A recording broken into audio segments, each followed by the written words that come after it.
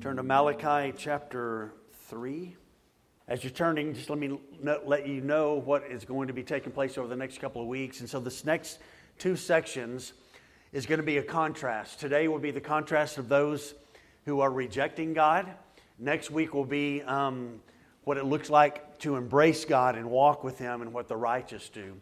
Both of these groups are having conversations with one another, and God is eavesdropping on that. And so the next 2 weeks will be the perspective of that.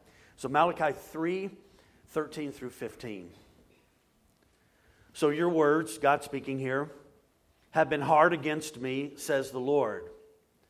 But you say, how have we spoken against you? Well, you have said, it is vain to serve God. What is the profit of our keeping His charge, or of walking as in mourning before the Lord of hosts?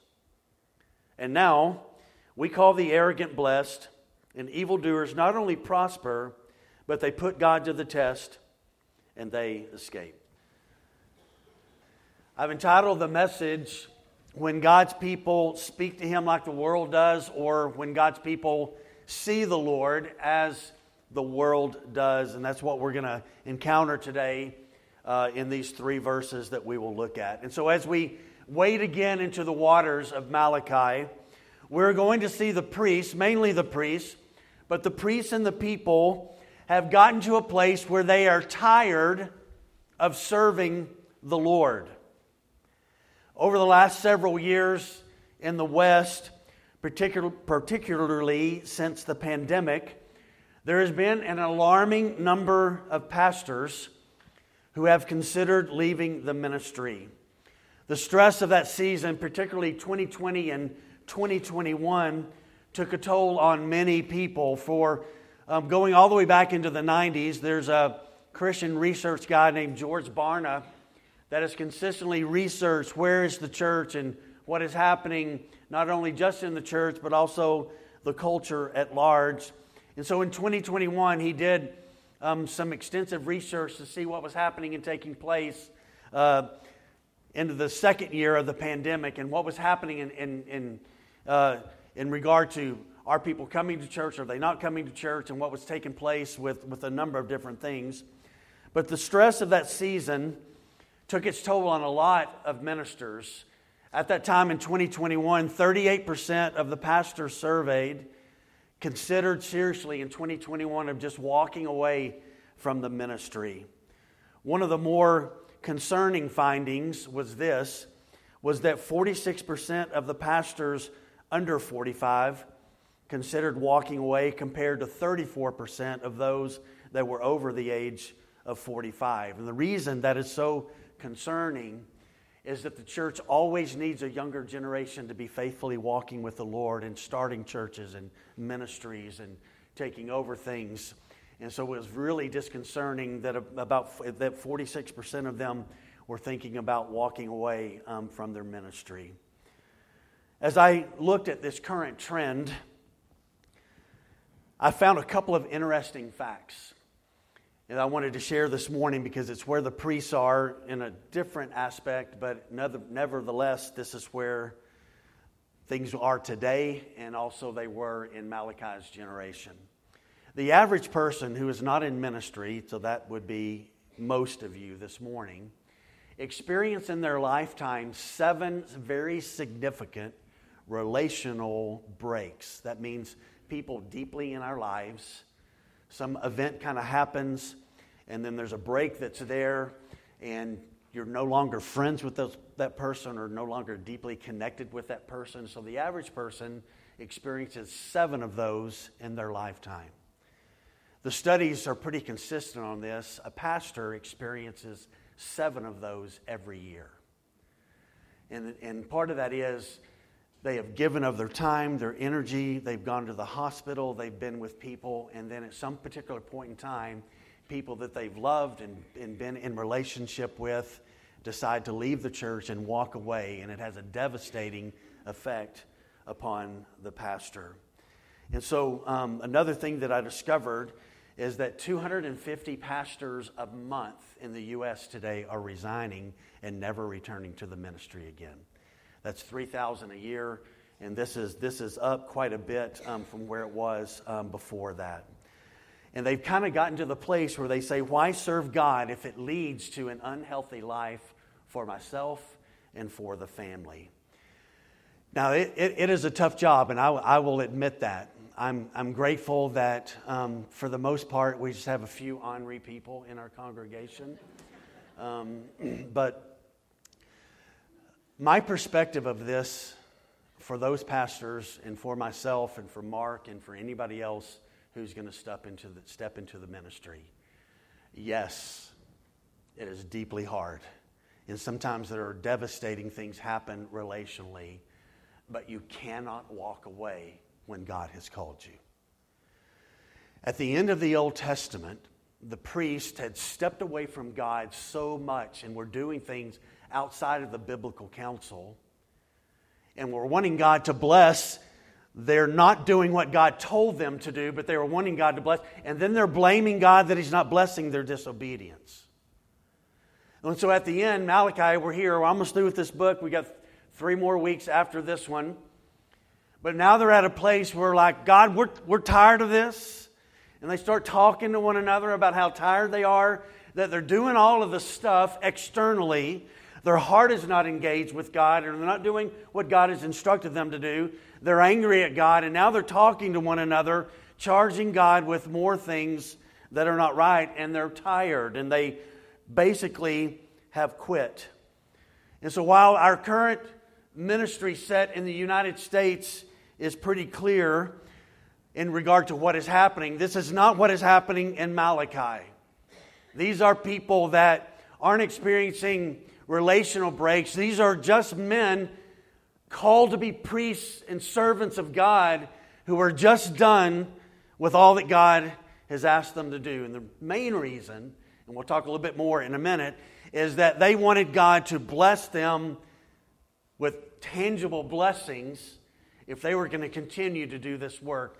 In other words, they were in it for the money. They were in it for the status. They were in it for things that they would get. They wanted the blessings of God instead of continuing to serve God so that God would be blessed and so that God would be exalted. So when a pastor, when a priest is in this kind of state and place, their heart is no longer engaged. And you know how devastating that is for a church when the pastor's heart is not engaged in doing the work. And at the end of the Old Testament, the priests had just kind of given up and they were angry and upset with God. So today we're going to experience the 7th and last question that they asked to God. Mainly the priests today saying this, but the people would have been connected to this. But this question flows out of a place of self-righteousness, that they think that if they could be in charge of things, they would do things better than God. Have you ever accidentally said that, and I hopefully accidentally think that you could control things and run things better than the Lord Himself? And so this was happening and taking place in the text here. And I know I say this a lot. I am so hot. Is it hot in here? Yeah, some of y'all are like, yes, it's okay. Anyway, it is like quite hot. Can it be turned down just 1 degree? Somebody, please. There's 2 things back there behind you, Morgan. Can you, whoever knows how to do that, can somebody please? I'm going to be sweating in a minute. Just telling you. And I don't mind sweating, but I would prefer not to sweat. But anyway, all right. It's about to happen, okay. There's a joke that I want to tell. How many people does it take to turn down the temperature in the church? Well, 6. Evidently 6. Do y'all need me to come back there? Because I can if I need to. Okay, all right, there we go. You press this down button. Okay, all right, okay. All right, here we go. Thank you very much. All right. Oh, yes. I hear that sound. I kind of don't care what you feel. I just care about myself, okay? It doesn't matter how you feel, okay?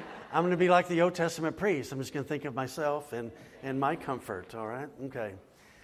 So the priests were complaining to the Lord with a heart that was kind of bitter at Him because He was not doing enough in regard to what they wanted him to do. So I want to deal with this today. And so we're going to talk today about God's people. So I'm not pointing any fingers at anybody. I just want us today to listen to what's happening and taking place. These are God's people speaking this. This is not the pagan nations around Israel. These are God's priests, God's called men who have this perspective of God. And it's brought about a devastating effect upon the people of the Old Testament. So if you would look with me, there are 4 big issues that are connected with the priests in these 3 verses that we will look at today. We're going to kind of divide the verses up and look at some important things here. So the first thing I wanted to touch on this morning is when God's people speak to Him like the pagans or the lost people around them. And so the first part of verse 13, if you would look again with me there. Your words have been hard against me, says the Lord. So as I said a while ago, the next 2 weeks are going to be this. We're going to look at 2 groups.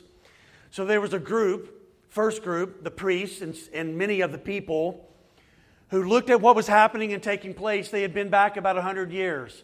The city had been restored. The walls around Jerusalem were fixed. The temple was up and going. And yet economically and other aspects of things weren't going well. And so the writers, when they had come back, said, God's going to bless you if you will walk with Him. And so they have come back and they have done these things. And the blessing wasn't happening in the way that they wanted it to. And so they charged God with wrong. They charged God with honoring evil people and not blessing His own people. They had become so blind and hard-hearted that they couldn't see that they were exactly like the nations around them. There wasn't really any clear difference between the priests and the people and the nations that worship false gods. And so they began to say to one another, what's up with God? What's wrong with God? Why is God not fulfilling what God has promised us to do? And so they spoke negative and hard things against the Lord. Next week we will see a whole nother group, the remnant group, and they will speak to one another, honoring and blessing God. It's a great talk next week. But God, with both of these groups, is eavesdropping. He is listening in on what they think of Him and how He was operating and leading the land. If we remember all the way back in chapter 1, verse 2, God declares to the people, I love you, and I have always loved you, and I will continue to love you. And they give the first question back to God, doubting God. Well, God, we don't see how you've loved us. And if you'll remember, God tells them, well, if you'll remember, the line of Esau doesn't exist anymore. And you are living in many ways just like them, and you are still around. So I am keeping my love and my covenant with you, and I have taken care of the Edomites, and so you have tangible evidence that I am for you still. And so they are continuing to question God, and God is continuing to say to them all through this. We even looked at it last week. God said, if you'll come back to me, I will come to you. And so He's continuing to extend love to them. And so they're like, God, we don't see your love. But all through this book of Malachi, God's people are saying hard things to the Lord. Now, I get it, absolutely get it. When people who do not know the Lord and aren't in a relationship with Him, I understand, though it's not right, I understand that they say negative things about God because they don't know His goodness and His love and His tenderness and His kindness. It's kind of like when Moses went to Egypt. And Moses goes in and he talks to Pharaoh and says, hey, you need to let God's people go. And Pharaoh says this in Exodus 5:2. Pharaoh says, who is the Lord, that I should obey His voice and let Israel go? I do not know the Lord. And moreover, I'm not going to listen to him. He says this. He says, I will not let Israel go. So here's a pagan king speaking negatively about the Lord. And so in some ways, because they don't know Him, it's a little bit more understanding, though it is wrong to do that anyway. But that's not what we have in our text today. We have people who have grown up, God's covenant people, who have the revelation and the covenant and live in it, who consistently over and over have issue with how God is running things in their lives. And they turn to one another and consistently talk negatively about God. This should have been a people that spoke to one another with Christian-centered, Bible-centered, Word of God, love of God, worshiping words about who He is and how good He had been to the people. And yet the people, all they did was challenge Him every time God said something to them. Some translations of this verse say this, that when God speaks here, your words have been arrogant and they have been harsh against me. Paul in the New Testament speaks about this. He says in Ephesians 4:29, he said, "Let no corrupting talk come out of your mouth, but only as is good for building up, as fits the occasion, that it may give grace to those who hear." One of the more popular progressive church leaders today has come out on his podcast a couple of weeks ago. And all what I just read a while ago in Ephesians 4:29 about wholesome talk, you know this. But all through the New Testament, we are encouraged to watch our tongue, right? And we are to watch what we say. Well, he has come out now and said that God, actually he used the phrase the Holy Spirit. He said the Holy Spirit has encouraged me with my lost friends to cuss a lot around them and use foul language because it will relate to them. And so I messaged him on Instagram this week and asked him the question, if the Holy Spirit is the one who inspired the sacred writings of the New Testament, and it tells us to watch our tongue, how is it that now that same Holy Spirit has told you alone that you can do whatever you want to do and you can ignore His original counsel? Well, he hasn't responded to me yet, and I don't think he probably will, but I wanted to pose the question to him. All around today, we have people speaking in such ways, in roles like mine, that ignore God's counsel and establish a new standard. And when that happens, that is speaking harshly against God. Because it says to God, it doesn't really matter what you've said. This is 2023. This is new things that we can do. It's harder to reach people, so we gotta soften things. We gotta lighten things up, and that cannot be the case. So as the Old Testament is closing, God's priests in the temple likely and in the streets and other places where they go are speaking harsh things about the work of God and the nature of God. So it's no wonder at the end of the Old Testament you have such a mess about things. So first of all, the first issue was God's people were speaking, and mainly the priests were speaking things against His nature and how God works. This led to a second thing. So they say back to God where they question God's discernment. And so they say to Him, secondly, they question His word, and they say, well, how have we spoken negatively against you? Because God, we don't see any place that we're speaking negatively against you. And they had become so obstinate that they couldn't see that there was a critical nature in their heart as they spoke about the Lord. And for the seventh time in 3 chapters, they question God's discernment and what God has to say to them. To say, God, not guilty.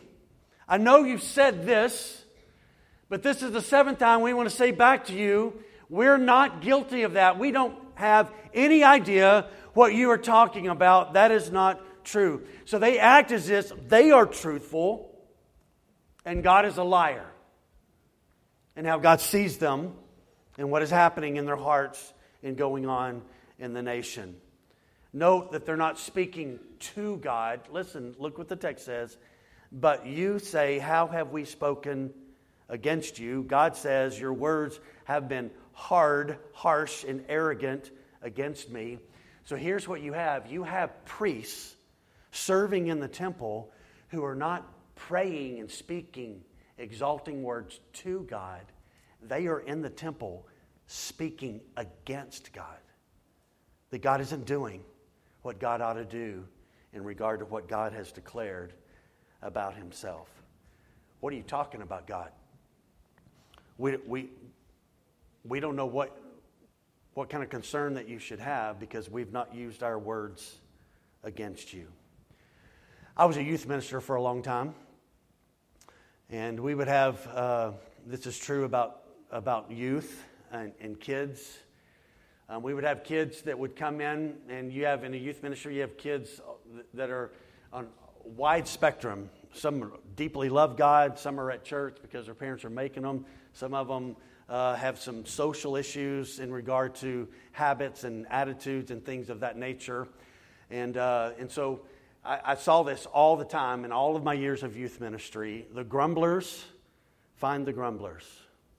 The kids that do marijuana find the other kids that are at the church that do marijuana, and they find each other. And the kids who deeply love God, you know what they do? They find each other as well. And what was happening and taking place in Judah at the end of the Old Testament is that the majority of the people were finding one another, and the consistent thing that they were doing was grumbling against God. Not exalting him, not honoring him, not doing anything of that nature. As they came out of Egypt, this was their characteristic, right? God, Lord, we're tired of the bread. Can we have meat? God, we need water. God, Moses has been up on the mountain too long. Let's make a golden calf and say that this is now our God, and this is the one that will lead us. And they had consistently done this over and over, and they had felt it was okay to respond this way. And so here you have priests who are grumbling against God and speaking to him like Pharaoh would speak to him. Like somebody in Hollywood would speak about the Lord. Like someone in a Muslim country would speak about Jesus. Or someone in a Hindu country that would do that. And so God's people, his priests, were speaking just like those that were lost and had no clue about who he is. And then they questioned God's discernment and God's word to them. And they did that on a consistent basis. And so I want to talk for a minute because I think it's really important for us to frame some of this. We are living in a time where people have grown tired of the stances that biblical Christians have stood upon since the time of the apostles. Would you agree with me? We are consistently seeing that. And while lost cultures throughout history have rejected Christianity for all kinds of reasons, like their nation embraces false religions, or it's just a dominant secular atheistic culture or nation, or at times like way back when in the Dark Ages where Roman Catholicism took over things and people couldn't read the Scripture and wouldn't be interpreted. The Scripture wouldn't be interpreted in people's languages so that they could understand it. So this has always kind of been the case throughout history. But there is a large difference in our day and time than aspects of the past. Because I believe never before in the history of the church has there been more Christians pushing back against biblical truth.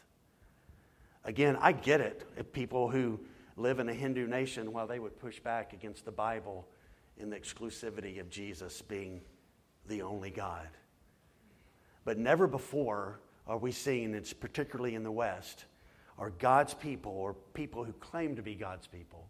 I should make that difference. In saying to him and pushing back against the truth. And I've read the New Testament enough by now to know that when Paul's warnings about this reality have become the reality and they are more the norm now, then we have entered into a space in the history of the church that has not been known. Here's one example of this.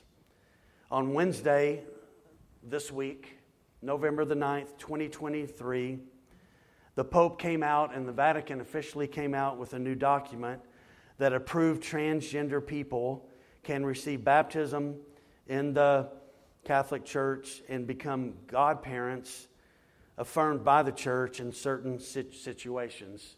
This was the stipulation.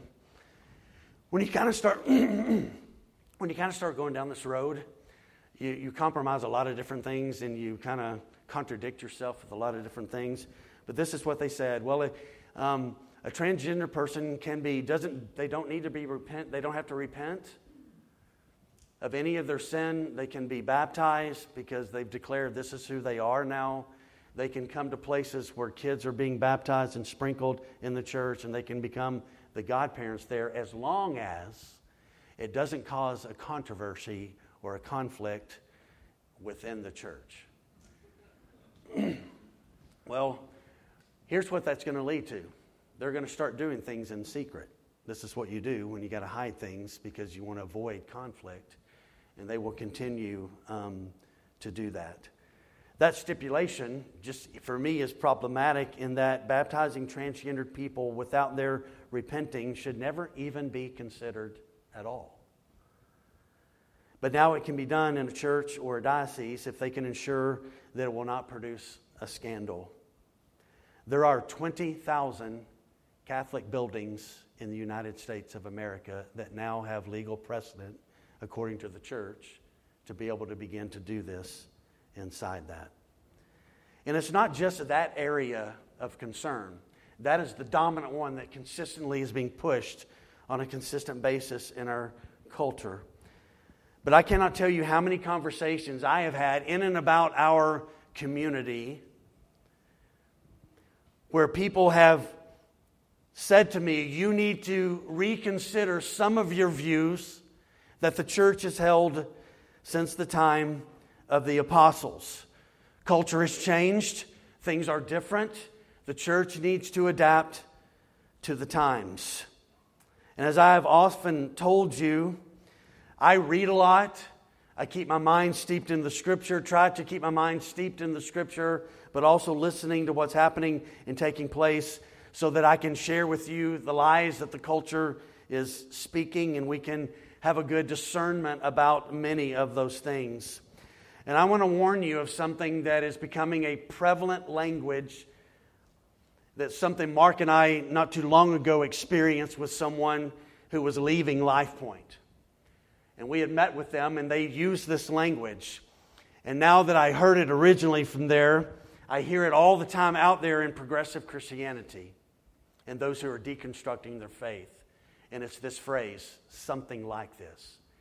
Well, you know that text that the church has always held? We need to re-examine what that actually means.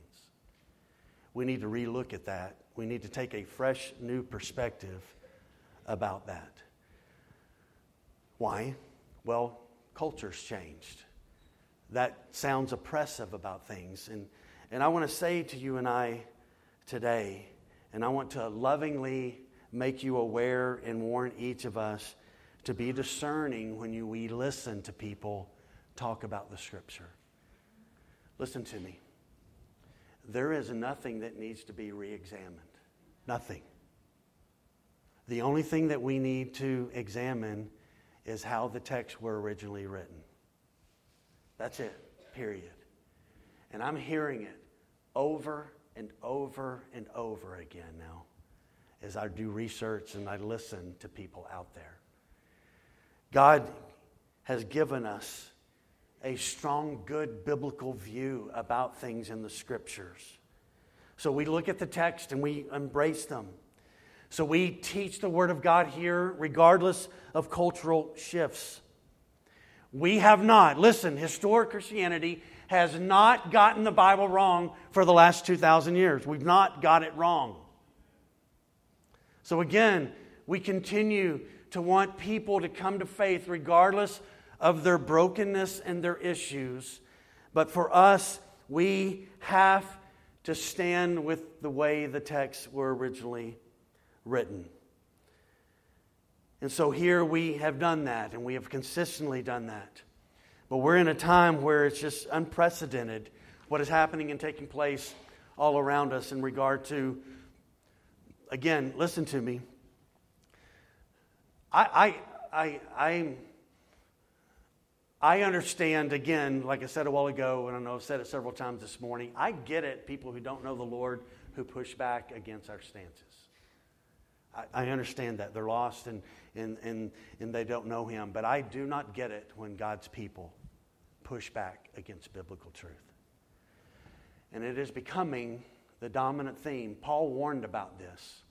And I'm not saying we are in the last days at all, but we are in the latest day that we could ever be in right now.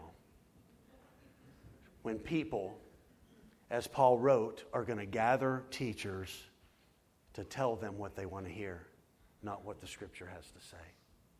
And so for us as a church, we've got to guard that aspect for us. At the end of the Old Testament, this was the issue. God 7 times at the end of the Old Testament says, I've got this concern about you, my covenant people, and my priests. And every single time God raises an issue, they're like, we have no idea what you're talking about. They challenge His word about them. This book is hard to follow, isn't it? It grates against our flesh. It calls us to die to ourselves and to take up a cross. It says, if you want to be first in the kingdom of God, you've got to be last. It's just a different mindset. And so for us, we have got to become the kind of people who don't speak to God harshly and arrogantly, but in humility always. And we cannot be the kind of people who question His word. We've got to be the kind of people who desire to walk in obedience. And this leads to our third reality, and it's verse 14. And it's when God's people no longer see the profit in walking in obedience. So look with me again in 14. Let's read all of that. So you have said, this is what they were talking. This is what the priests were talking about in many of the people. They were saying to one another, it is vain, useless to serve God. And what is the profit of our keeping His charge in the law and the things that they were to do, or walking as in mourning over sin before the Lord of hosts? Now, chapter 3, verse 14, what we just read there, that is deep content of God putting His finger on what they were talking about. Again, I want to remind you, He's been eavesdropping, listening to what the priests have been talking about Him. So they would in the streets, they would in the temple, they would in the shops, they would in the fields, everywhere they went, they were saying, it is no longer worth it to walk with God and to serve God. This word vain here, and I think we've got this, the sub-point up here, they said that it's not worth it to serve the Lord. Did you hear that statement? God's priests were saying it was no longer worth it to serve God according to what the Scripture has to say. No longer worth the effort. The word vain, and I don't know what your translation says, but the ESV uses the word vain. It means useless or unprofitable. Now, when they settled the land and they finally had come into the land under Joshua, at the very end, Joshua gathers the people. They've come together and they're about to go back to where they have conquered the sections where all 12 tribes were going to be and what they were going to be doing.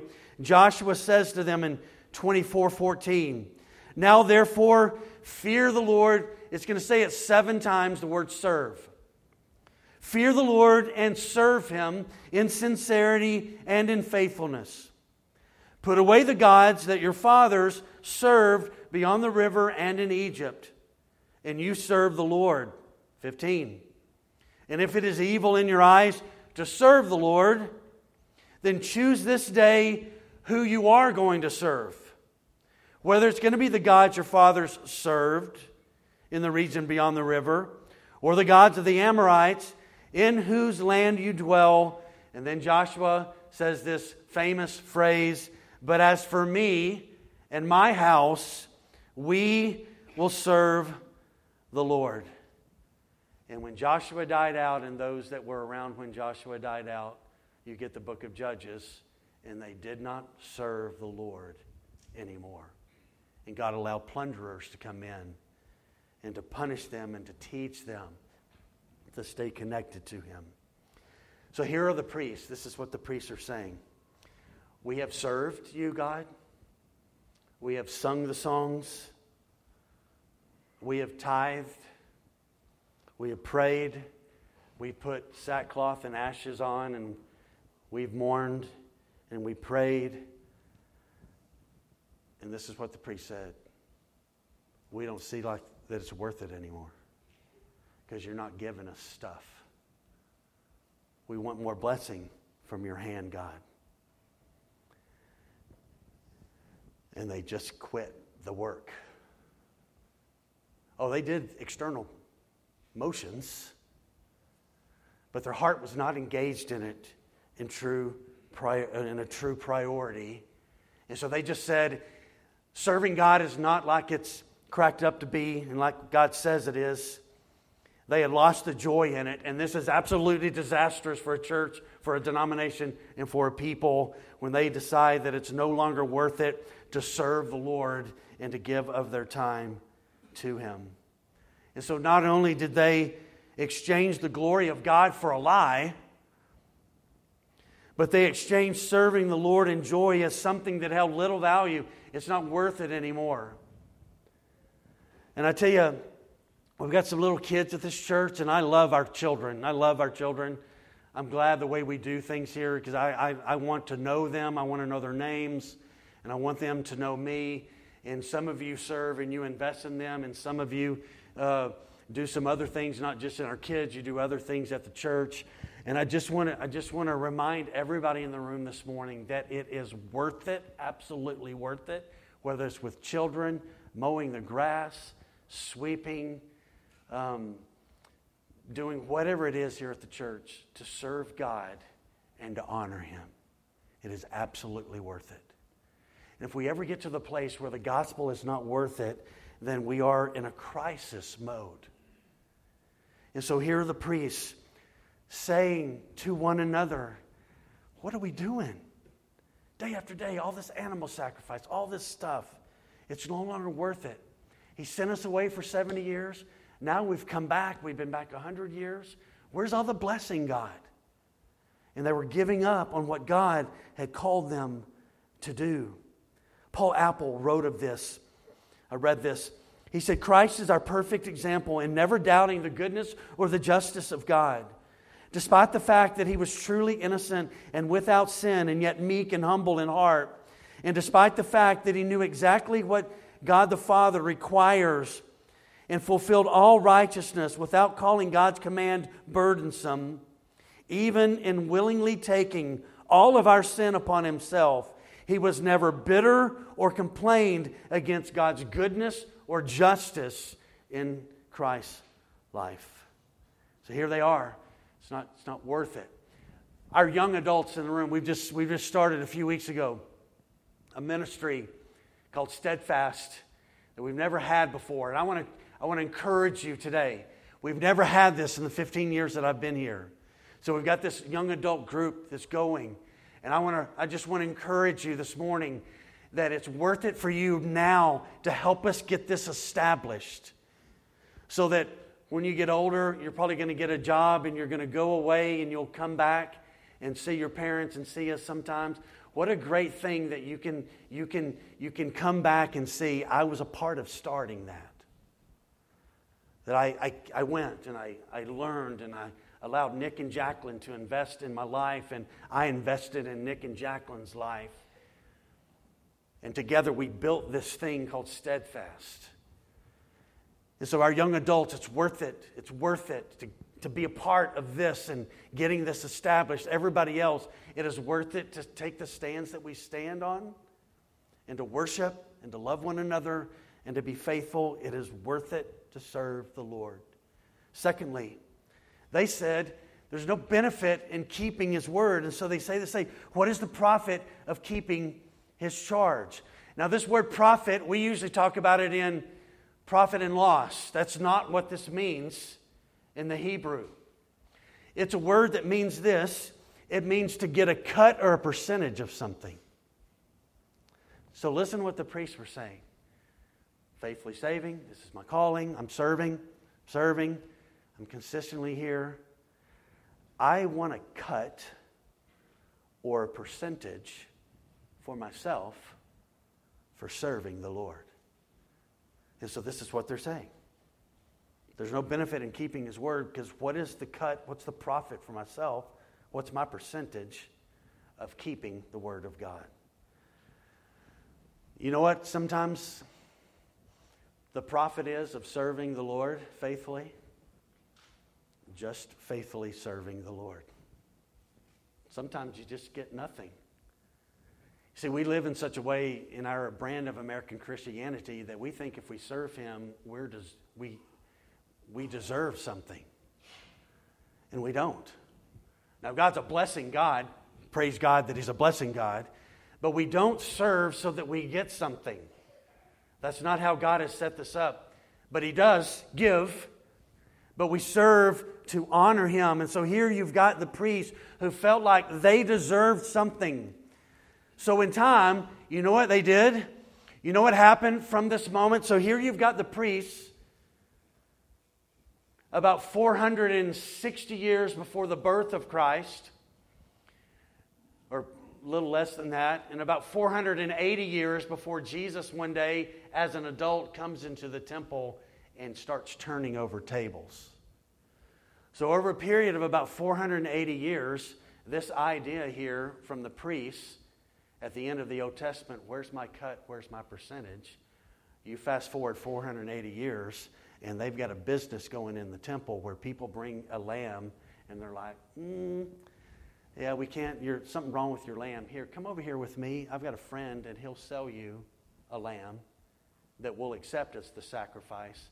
And the priests were getting their cut of the sacrificial system.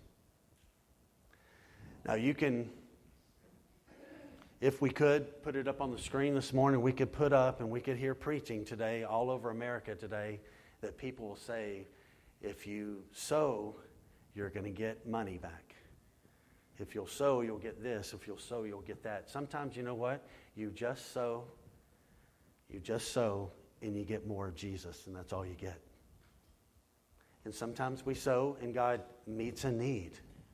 But this idea here of getting personal benefit was not biblical. Some of Jesus' people sometimes long for personal gain, and that is straight up opposition to a selfless life that's devoted to Jesus. I think we're in Psalm 119, 121 today. So in a few weeks, we're going to be back in the 30s. This is one of my favorite Psalm 119 verses because I need it. Maybe you need it.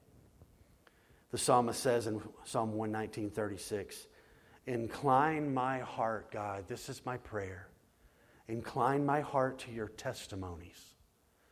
Because if you don't help me in that, the next part says this, and not to selfish gain. My natural tendency, your natural tendency, if we are not submitted to the Lord and our heart is not inclined to the testimonies of God, is that we are selfish, even spiritually. And so sadly, there have been a number of complaints that have really risen since the pandemic of people charging God for doing certain things. People have quit coming to church. People have quit serving in any kind of way because they felt there was no longer any value in it. And so many Christians still today, let's just be honest, you know some, I know some, have decided it was okay just to stay home and just watch church on a screen. And if you're sick, do that. But there's nothing like being here on a Sunday morning. I wouldn't want to be anywhere else. And if this is you, do not give up. It's worth serving, following the Lord. Come back and I'll let you sit with me. If you're watching at home and you've been gone a while, come back and you can sit with the pastor. I'd love to sit with you. And I'd love to worship with you. It is worth it to gather, right, with God's people and to study His Scripture. So here are the priests, like, there's no longer profit in obedience. And so they felt it was vain to serve the Lord.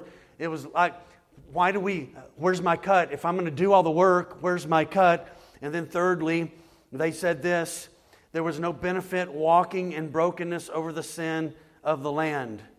And so this verse is just full of important things. And so verse 14, you have said it's vain to serve God. And I want to get my cut, but I'm not getting my cut. So what's the profit of keeping its charge? And then thirdly, or of walking as in mourning before the Lord of hosts. And I tell you today, boy, have you watched any news? Have you read anything? This world is falling apart all over the world. The brokenness in our country, the brokenness in the Middle East, the brokenness of all kinds of things is just dominating things. And so here you have the priests at the end of the Old Testament where sin was just rampant all through Judah. And they're like, it's not worth it anymore to put on sackcloth and ashes and fast and pray because there's just too much brokenness. And we've been doing all the things that God's told us to do, and there's no restoration, there's no blessing. So there's not a reason as God's people to be broken over the sin of the world anymore. And I want to remind you and I this morning, there is a reason to be broken over our nation that is full of people confused about who God is, and that there's an answer to what they are longing for more than anything else. I want to show a video. Aaron, can you put this video up? This took place yesterday in London. This is a pro-Hamas, kill Jews rally in London yesterday.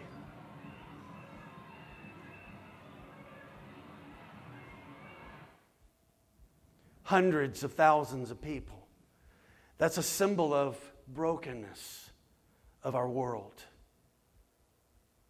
And this is why we're walking through Malachi right now this fall, is because a world who thinks like that needs people like you and I who will walk biblically and see that it's worth it to mourn over the brokenness of our world.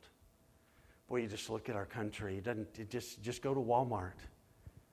Just go some other place and you can see that people are troubled and longing for things. Never before, I just read a study this week, never before in the history of our country has there been more with this age group that we've just started this ministry of 20-year-olds to young 30s who have been more suicidal in the history of our country. And that all flows from a place of deep brokenness. And what I want to remind you and I of this morning is that the priests in the Old Testament thought it's not worth it anymore to be broken over the sin of the land. And I want to say to you and I today that it is absolutely worth it to consistently fall on our face before God to be concerned about our country. In November, it's not going to fix things, folks. Only Jesus fixes brokenness. Only Jesus does. And that's why it's important for the church to be a biblical place, not a feelings place, but a biblical place. And so here you've got the priests who just don't care anymore. They're not falling on the ground before God. And now to take it even further, they say this in 15, and we're about to wind this thing down this morning. When God's people believe that God's no longer. So they say, I'm not concerned about brokenness in my land. But then they begin to say this about God. Well, then I don't think He is either. Because if He was really concerned, then wouldn't He do something about all the stuff that we see? So in verse 15, look what the priests, mainly the priests were saying. And now we call arrogant people blessed. Why do we call them blessed? Because when they looked around, they saw that evildoers not only prosper, but those evildoers put God to the test, and they just seem to escape. So this is the last usage, there's 4 of them, with the word blessing in Malachi. This is the last phrase about blessing and blessed in Malachi.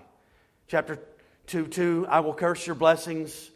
3:10, God challenged them to test Him. We talked about that last week in the tithe to see if He will not bless. And then He speaks of a future eschatological blessing that will come when John the Baptist comes and when Jesus would come. And now He says, We're just going to turn the word blessed to mean this, that God just seems to bless the arrogant. And basically what they were saying to God was this, is God, we think you don't do things fairly with us, because every time we look around, it just seems like you're blessing everybody but your people. The word arrogant here in verse 15 means it's a Hebrew word called zed, Z-E-D. It's a presumptuous pride of seeing oneself as important, where the mindset leads to a defiance and a rebellion. So these are their feelings, perspectives of God. And so they look around, they're like, why should I care? Because it sure doesn't seem like God cares. And God does care. Can you imagine being God and looking down at a world that you had created and purposed to be intimate with you, and all it wants to do is to go against you? God's love and His patience and His goodness is amazing. But they put God to the test as they looked, and they just seemed, according to the priest, to just get away with it. Now I want to close our time today with a little bit different perspective.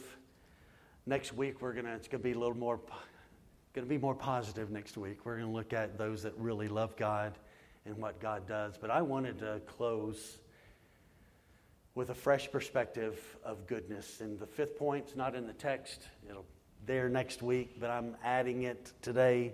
And I want to talk about, as we close, when God's people get to a place where they know that He is enough, that there's not anything else that's needed.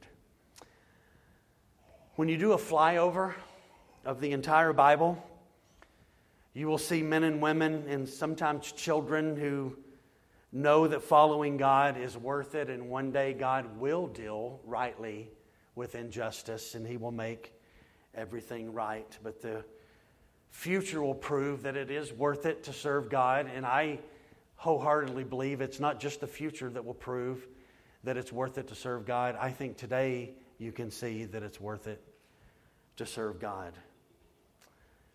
And so there are many who find Jesus fully satisfying in the Scripture throughout church history.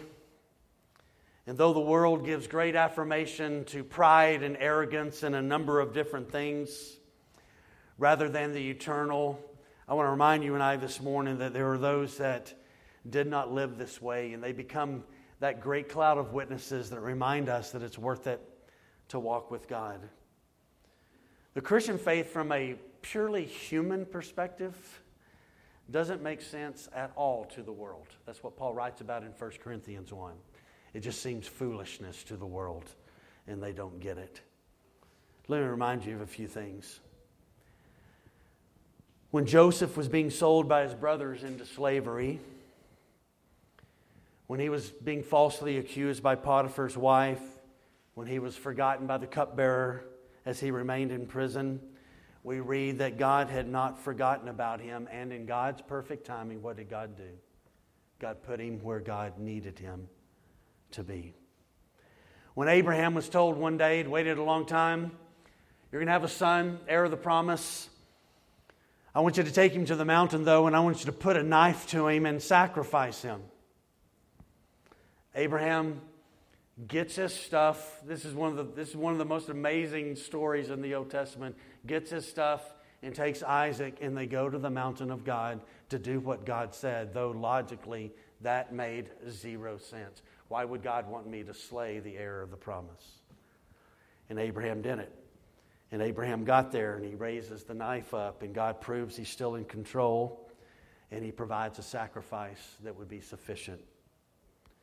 As David fled from Saul, God had not lost control. David would one day be king, and David trusted. As Job was living righteously, he lost everything on earth that was dear to him, but God drew near. Job went through a number of different things. He got bad advice from his friends. His wife said certain things to him, and he said certain things about God, and God spoke to him, and God restored Job's perspective, and He blessed Job. Rahab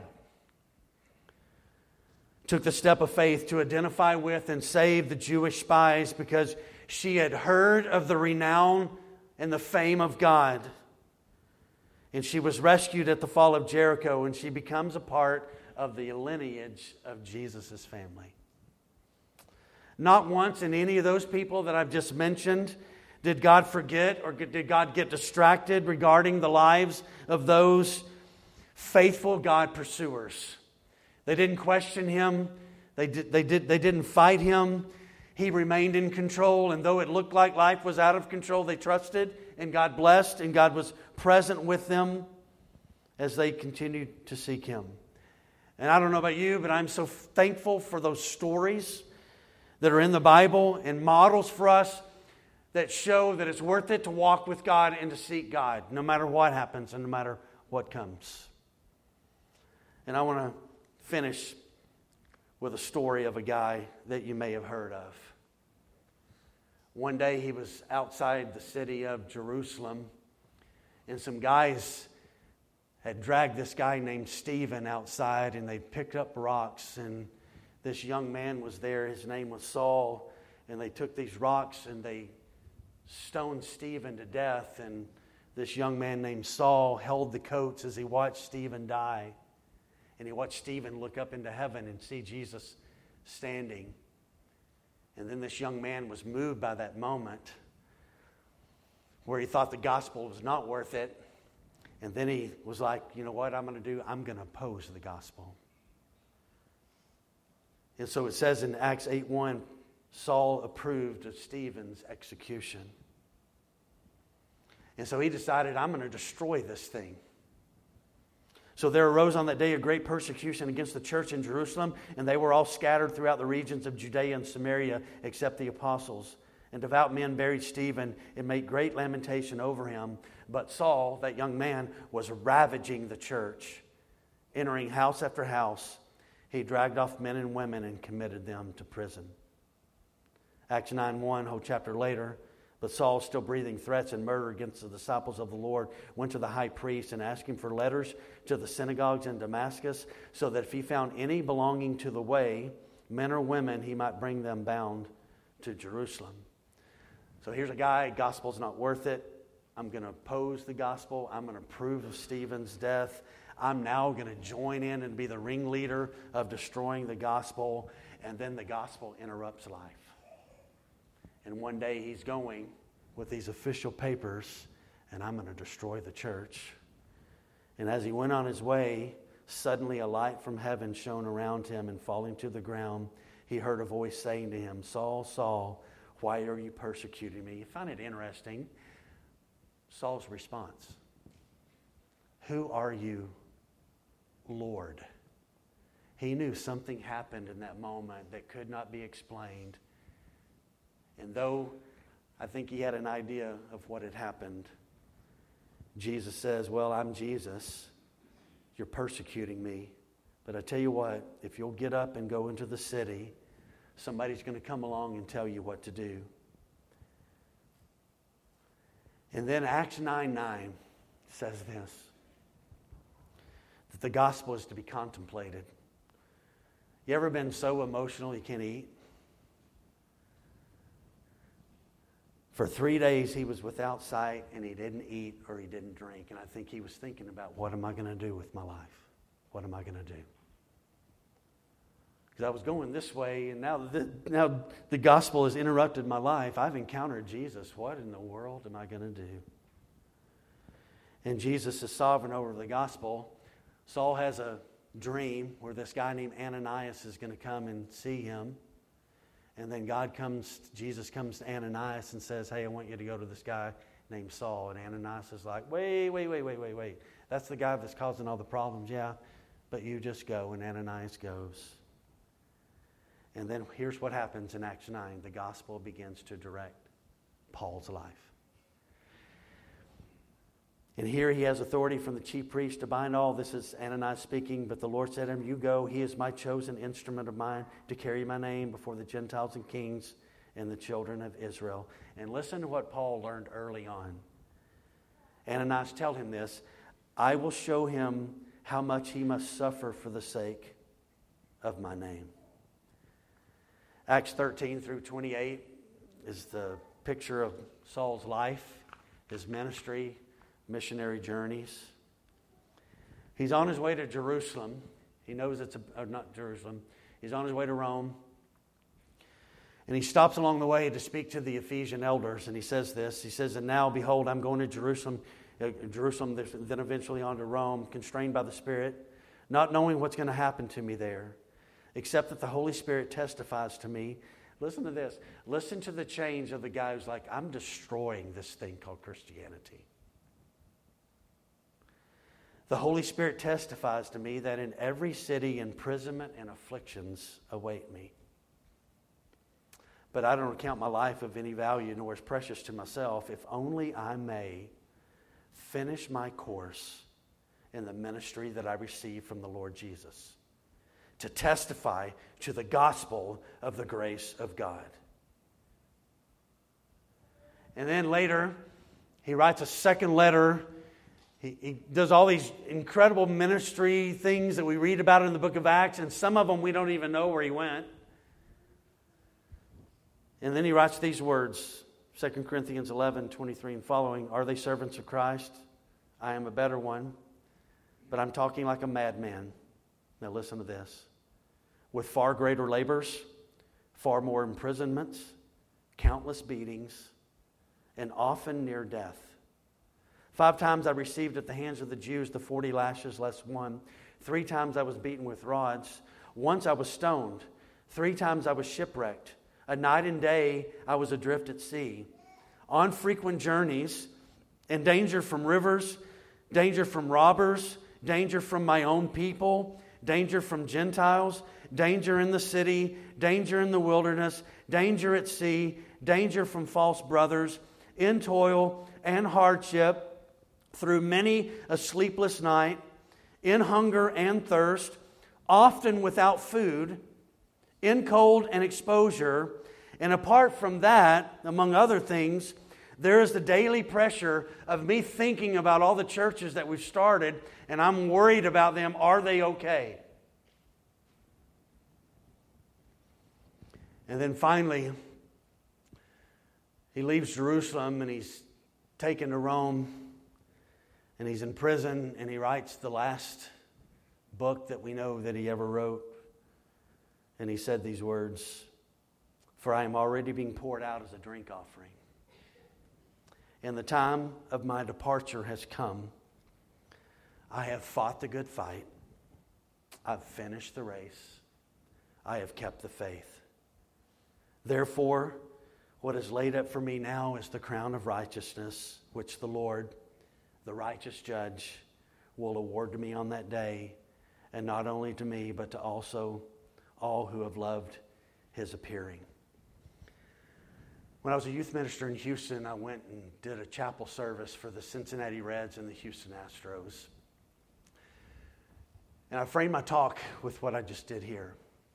Paul's first words are, who are you, Lord? His last words are, I finished. I walked, I stayed faithful, and it was worth it. It's so worth it that it's greater than loneliness. So let me close with this. So Timothy, do your best to come to me soon. For Demas, in love with the present world, has deserted me, and he's gone to Thessalonica. I don't know what Demas found in Thessalonica, but it was better than staying with his friend Paul. Crescens has gone to Galatia, Titus to Dalmatia. Luke alone is with me. Get Mark and bring him with you, for he is very useful to me for ministry. Tychicus I have sent to Ephesus, and when you come, bring that cloak that I left with Carpus at Troas, and also the books, and above all else, will you bring the parchments? Alexander the coppersmith did me great harm, and the Lord will repay him according to his deeds. Beware of him yourself, for he is strongly opposed to our message. Now listen to some of these last words.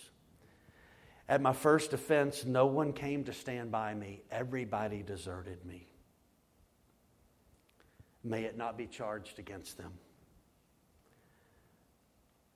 Here's why loneliness can't compare to the glory of Jesus. But the Lord stood by me, and He strengthened me, so that through me the message might be fully proclaimed and all the Gentiles might hear it. So I was rescued from the lion's mouth. And the Lord will rescue me from every evil deed, and He's going to bring me safely into His kingdom. To Him be the glory forever and ever. Amen. I can't wait to meet Him one day. I want to see Jesus more than anybody. Okay, I do. I hope I get, I know heaven has no time, but let's say it did. I'd love to have 30 minutes with Paul. And hear him say, it's worth it, it's worth it, it's worth it to walk with Jesus. And it is. Amen? Amen. Let's pray.